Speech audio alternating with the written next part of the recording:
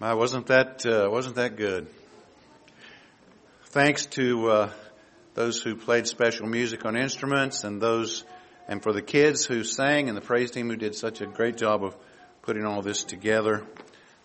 God bless you all. We enjoyed it very much, and I know that your singing and your playing was for the glory of the Lord, and that's what makes it even more special.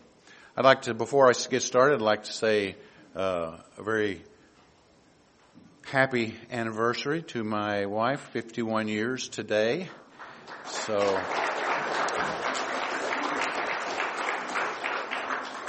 very happy about that. It's good to see you all here. I trust you all had a wonderful Christmas day with family or friends, and or Christmas Eve, and we're thankful that you're here this morning. Turn with me to Matthew once again this morning. Last week we were in Matthew chapter 1. And this morning we're going to continue from there.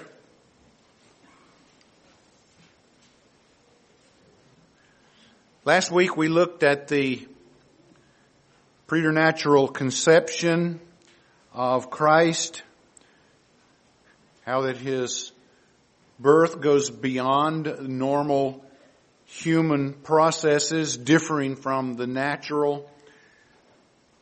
And the reason for that is because he was virgin born. We talked about the virgin birth and its necessity to salvation.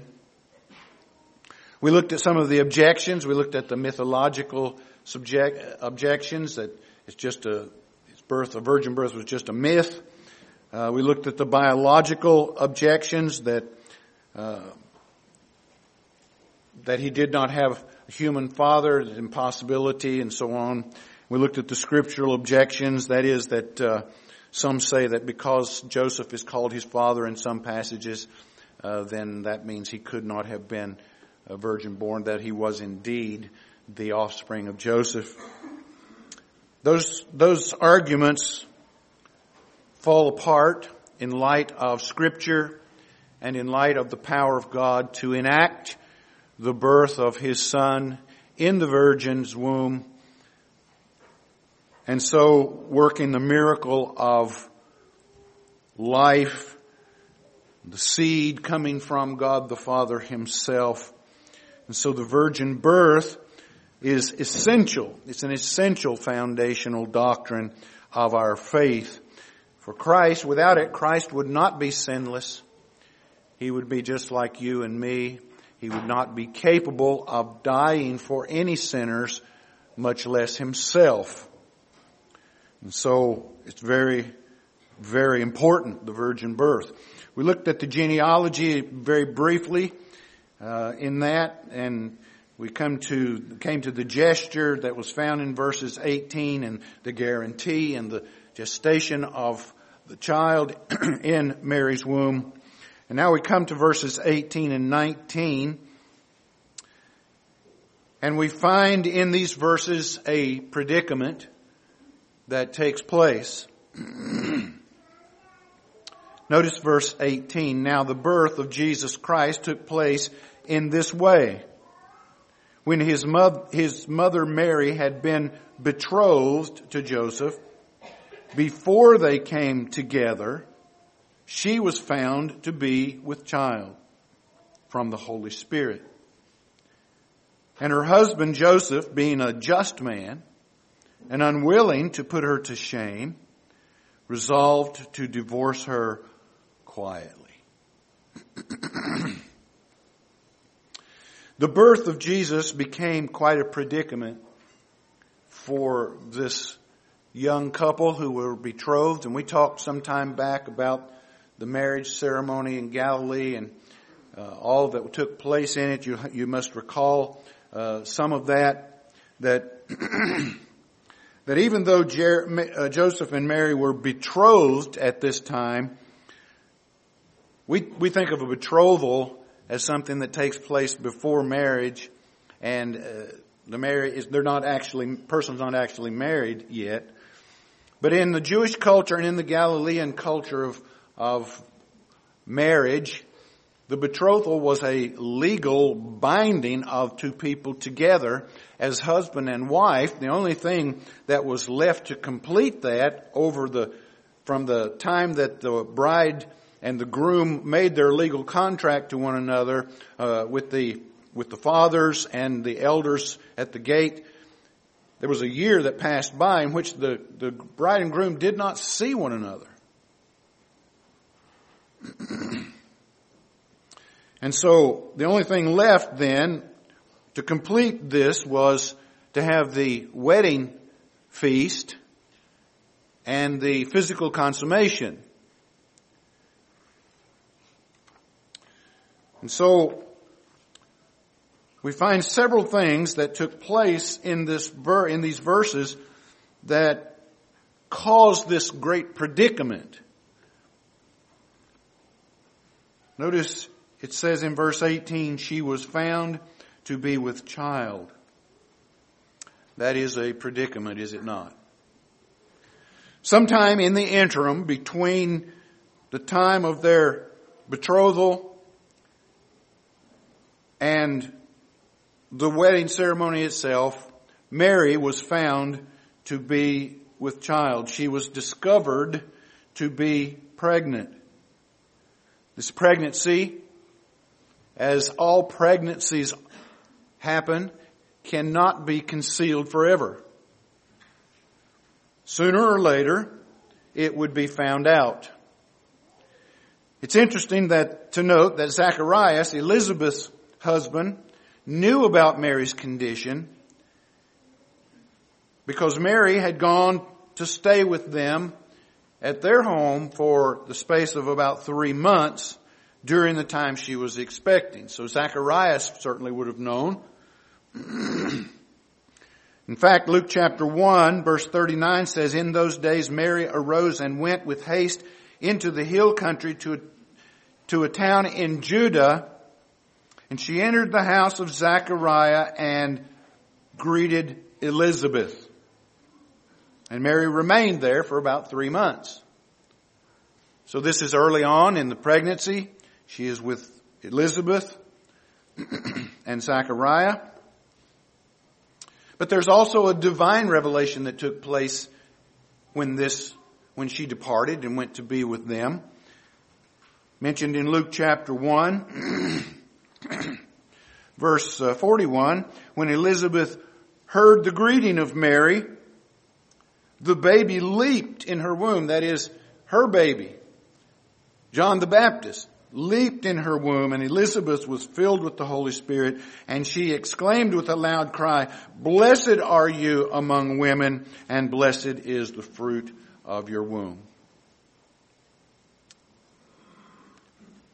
So Zachariah and Elizabeth certainly knew, and Mary certainly knew, but word must have gotten out that Mary was pregnant, and Joseph must have found out about it from some others that had seen her condition, because he had had no contact with her.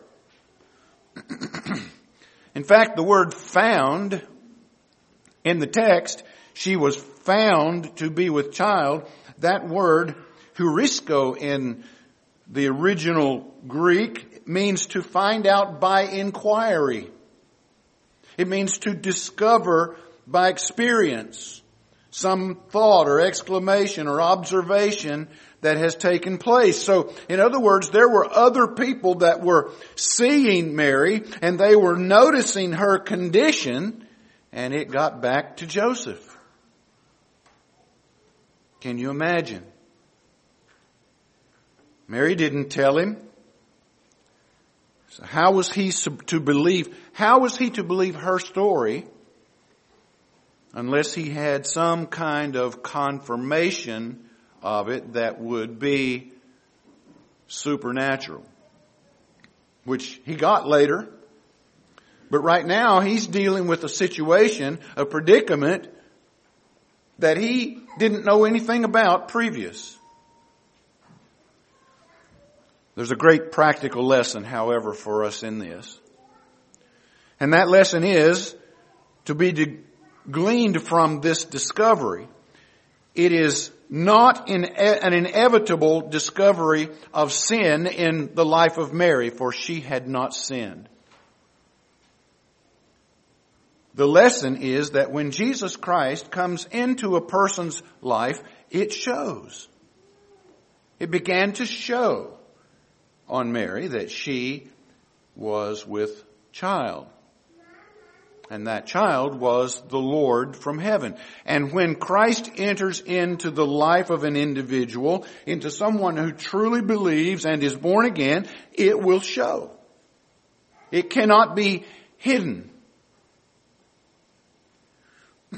Someone has said those in whom Christ is formed will show it, and it will be found to be a work of God. So if a person is truly saved, then their life is going to show it. We all know that from a very familiar verse to us in 2 Corinthians chapter 5. Therefore, if anyone is in Christ, he is a new creation. The old has come, or the old has passed away. Behold, the new has come. That word behold is a perfect tense verb. It means that which has happened happens once and it never needs to happen again. It carries on. Does not need to be repeated. So the evidence of God's work in Mary's life became greater and greater in evidence, and so it is in the lives of people who claim to be in Christ. Would you not, if someone came to you and said, some woman came to you and said, I'm pregnant, and you were glad and you congratulate them, and weeks and months go by and they continue to say that they're pregnant, but you're seeing no evidence of it, and months go by. No evidence. But they still claim that they're pregnant. Wouldn't that be strange? Wouldn't you begin to wonder if this person is really telling the truth or not? So it is in the spiritual life. When one knows Christ and life changes, there is evidence of it. You can see the evidence of it in the life. And if a person claims to know Christ, claims to be saved, but there's week after week and month after month, even year after year, there's no evidence of that, then would not you begin to wonder if there was any salvation at all?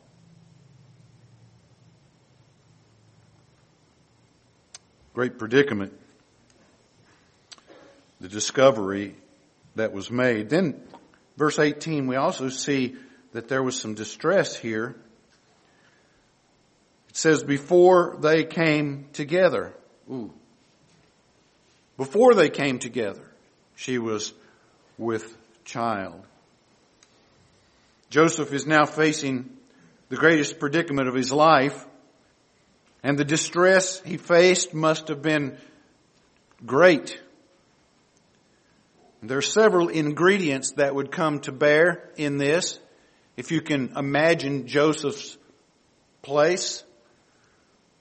First, there would have been disillusionment. Mary's behavior had always been pure and holy, and now to learn that she had been unfaithful would have caused considerable disillusionment in Joseph's mind. It would have hurt him greatly to be forced to conclude that Mary was an immoral woman. Proverbs 12 verse 4, an excellent wife is a crown of her husband, but she who causes shame is like rottenness in his bones. When sin and wrongdoing is discovered in someone's life,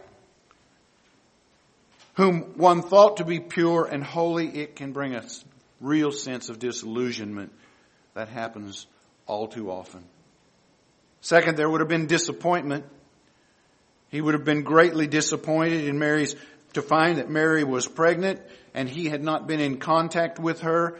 All of his anticipated joys and hopes of having her as his wife would have been shattered in his mind. His heart would have been unquestionably broken. Proverbs 13 verse 12 says, hope deferred makes the heart sick. He would have lost hope. He would have been terribly, terribly disappointed. But there was also disloyalty here. He would have felt the sense of disloyalty from Mary in hearing this news. The very fact of her being with child would have been to him a great betrayal of the trust that he had placed in her. Her agreement to the espousal, her stated love for Joseph, and the indicated desire to be his wife would now mean nothing. In his mind, she had been disloyal. And finally, there would have been a discrediting to not only her, but to Joseph as well. He would have experienced more distress because this would have brought reproach upon him as well. Ugly rumors, idle talk would have impugned his character as well as hers. He would be the obvious suspect in the deed, and his reputation would have been smeared. But there's another note in this saga, if you can call it that, and that is that there was a divine purpose of God in keeping Joseph in the dark as to Mary's condition. It was God's way of testing Joseph's faith and revealing his character, which we see in verse 19. And her husband Joseph, being a just man and unwilling to put her to shame, resolved to divorce her quietly. This shows two things. First, it shows his devotion to the Lord, and second, it shows his devotion to Mary.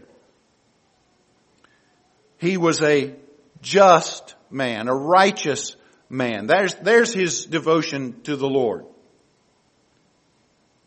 His devotion to God is implied in that statement. Now, this stands out about Joseph as to his moral standards and his life of purity. Why did he react the way he did? His reaction is one of great restraint. Because he was a person of high moral standards, he lived a life of purity. He lived a righteous life. He wasn't perfect. No one is. But he had high moral standards, and he knew, because of his high moral standards, that he should not go through with this marriage. Mary was with child, and he knew he was not the father. And so he had to assume, quite naturally, that Mary had been unfaithful to him with another man. It would have been a blemish on his character to go ahead and take her.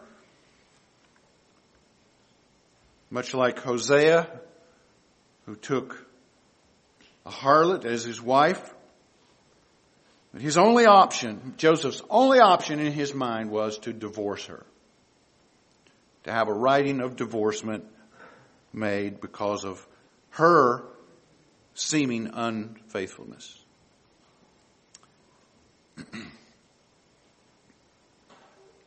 The wise believer who is single will only marry a person with the highest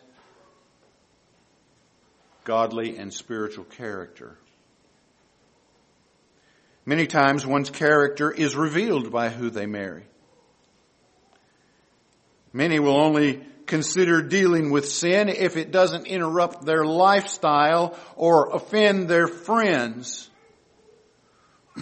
Even though Joseph had this great love for Mary, he could not compromise his purity or his devotion to God. You young people that are here, I want to remind you of one thing.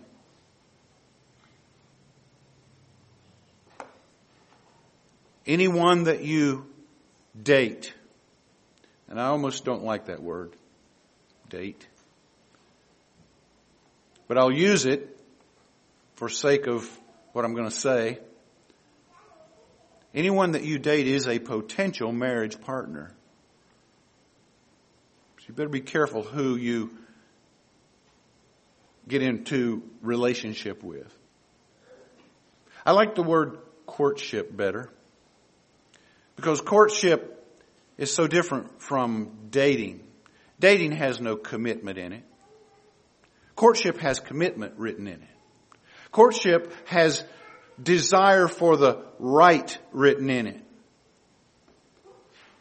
Courtships can be stopped. So seek to court, you young men. Seek to court, young women. Don't just date. Very important.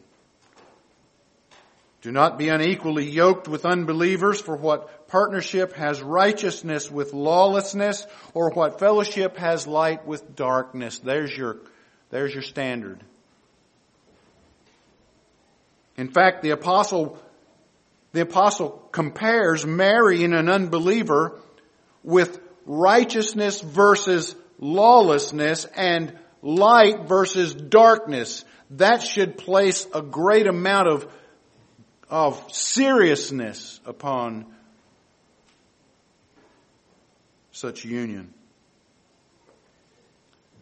Joseph put his character and his purity before God and his devotion to God first in this relationship. And that would have shown to people. The story of Gordon Maxwell, who was a missionary to India, he asked a Hindu scholar to teach him the language of India. And the Hindu replied, "No, Sahib, I will not teach you my language, for you would make me a Christian." Maxwell replied, "No, you misunderstand. I am simply asking you to teach me your language." Again, the Hindu replied, "No, I will not teach you. No man can live with you and not become a Christian." Isn't that the way we all ought to be? Where people look at our lives and see something different.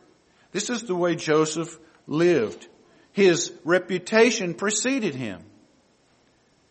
His lifestyle attracted people to his God.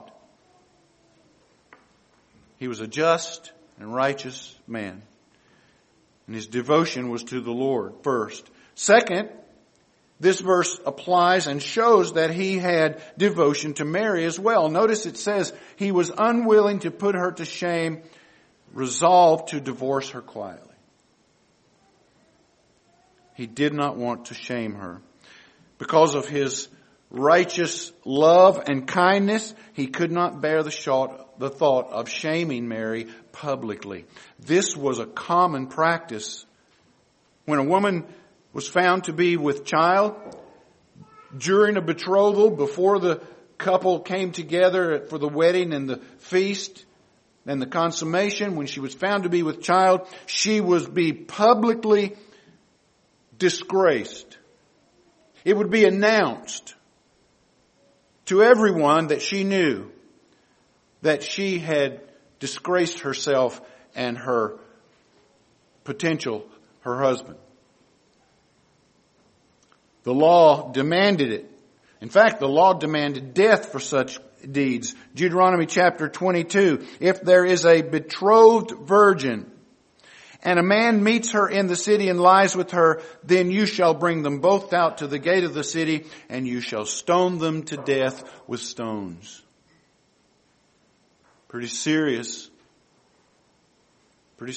predicament. It's clear that Joseph thought more of Mary than he did himself.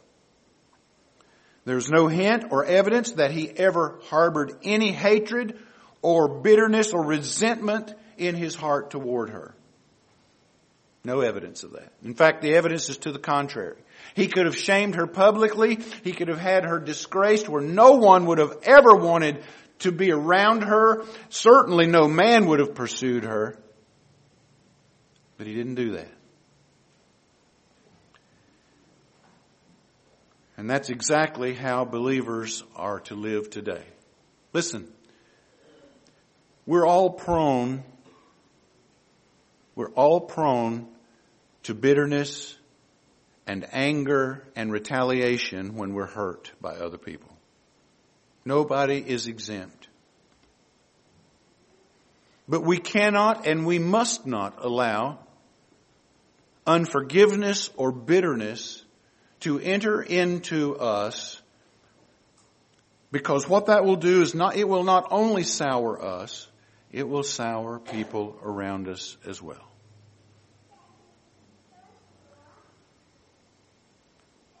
We are to think more highly of others than we think of ourselves, even when bad things are the outcome. Romans chapter 12.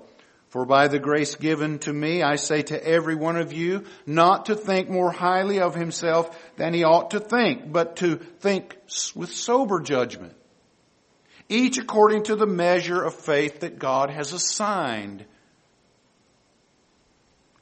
Philippians 2, do nothing from selfish ambition or conceit, but with humility count others more significant than yourselves. Let each of you look not only to your own interest, but also to the interests of others. I read a story of a man by the name of Derek Willems, a German man who was an Anabaptist in the 15th, 16th century. The Anabaptists were sought after and persecuted. And Derek Willems was running for his life, and he fled in the wintertime across a frozen lake from his pursuers who were close on his heels. His pursuers broke through the ice and fell into the icy waters. And Willems gave up his chance to escape by turning back and helping to rescue his persecutors from the icy waters. They then arrested him, they imprisoned him, and they burned him at the stake in 1569. What we really see in Joseph's life here, folks, is pity. We see pity. He went back on the ice to the broken ice, and he sought to help Mary out of the frigid waters. And that's what forgiveness does. Holy pity, sorrow, and compassion for others, even when they have sinned, is the example that our Lord has given to us. John chapter 8, there was a woman who was caught in adultery. And they brought her to Jesus. And they said, the law of Moses requires that she be stoned.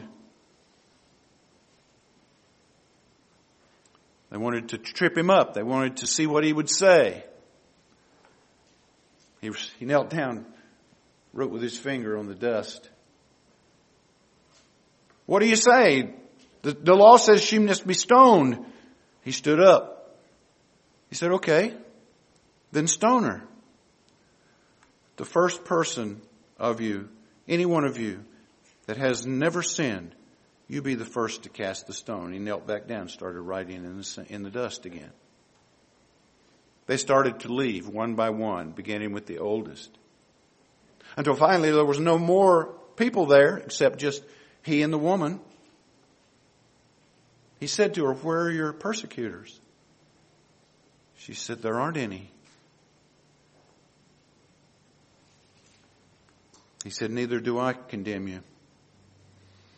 Go and sin no more."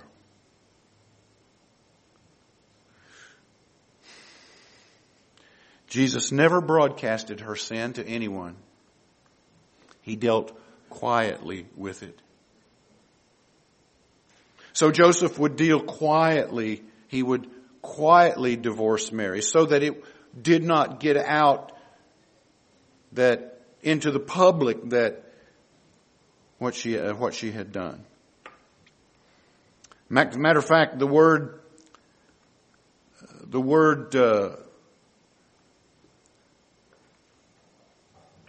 put her away means to free her, to release her, let her go. He would release her. Sin sometimes, folks, is a private matter. And if it's not public, it doesn't need to be made public. Just deal with it privately. Let the Lord deal with the person.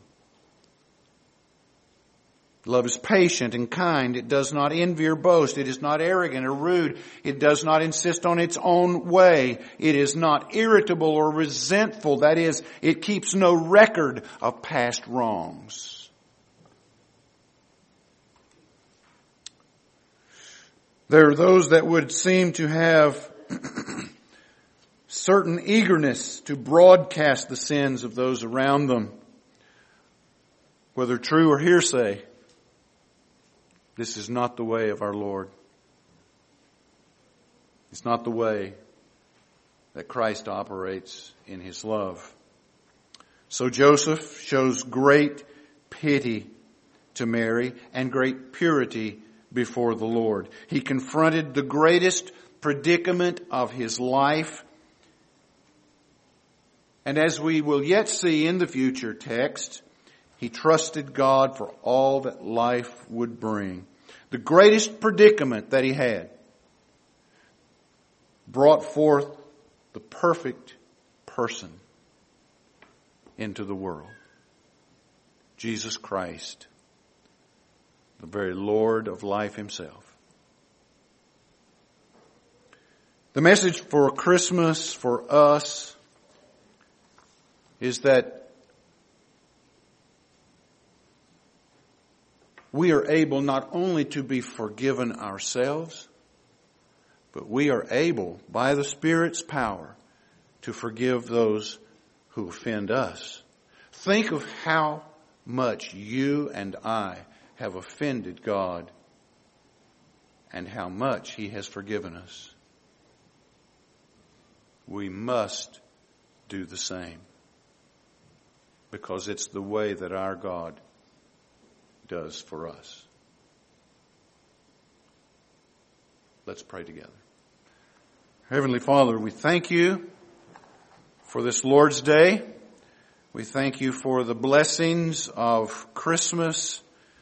Thank You today for the children who sang and the instruments and the worship that we have been brought here to give to You.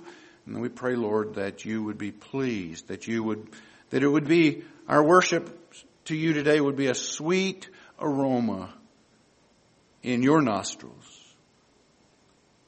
We ask, Lord, that You would help us to pattern our lives after these godly people. Joseph, who loved You and Mary, and eventually found that he could indeed take her as his wife.